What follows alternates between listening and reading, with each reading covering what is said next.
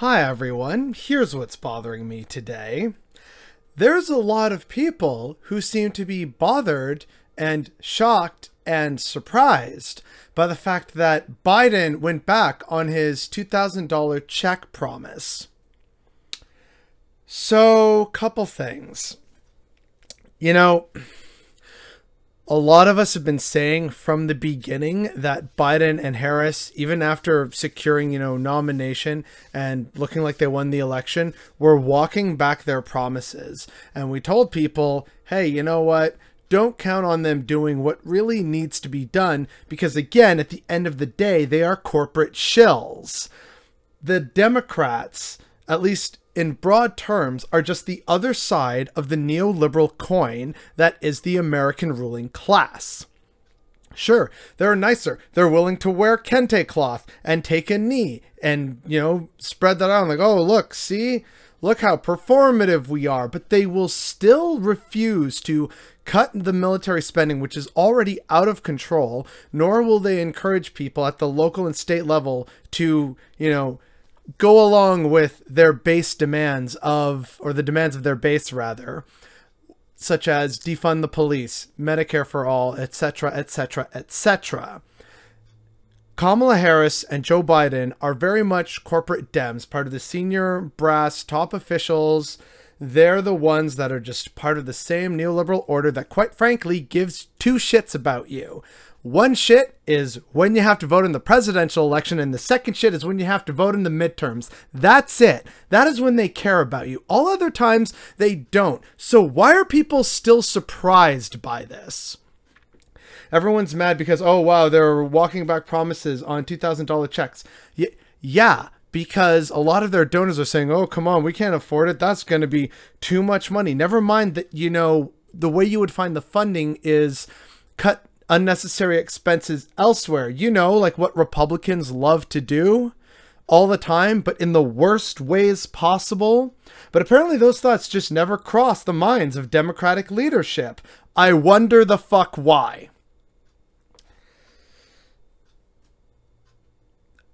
I'm sorry that, this happened, right? And that people, perhaps for the first time ever are realizing that the people that they voted for don't care about them. I get it. It stings. But here's the thing. Politicians are not your friends. They're not your family. Hell, most aren't even really part of your community. They just, represent your district, but they'll happily live somewhere else most of the time. Politicians are, or they can be, allies and tools. They can be allies for advocacy for certain policies and awareness campaigns and helping to secure funding or awareness for some project that you really support. They can also be tools in the sense of being an electoral tool that you can use to hopefully win elections and then get the policies you want, which means if the tool isn't working, you replace it. And again, easier said than done. But if politicians start to realize, oh, we're not, we didn't do what our base wanted and now we're paying the price. That's why you see lots of Republicans be very loyal to their base, even if it risks their own party's self-destruction, because they want their, job security.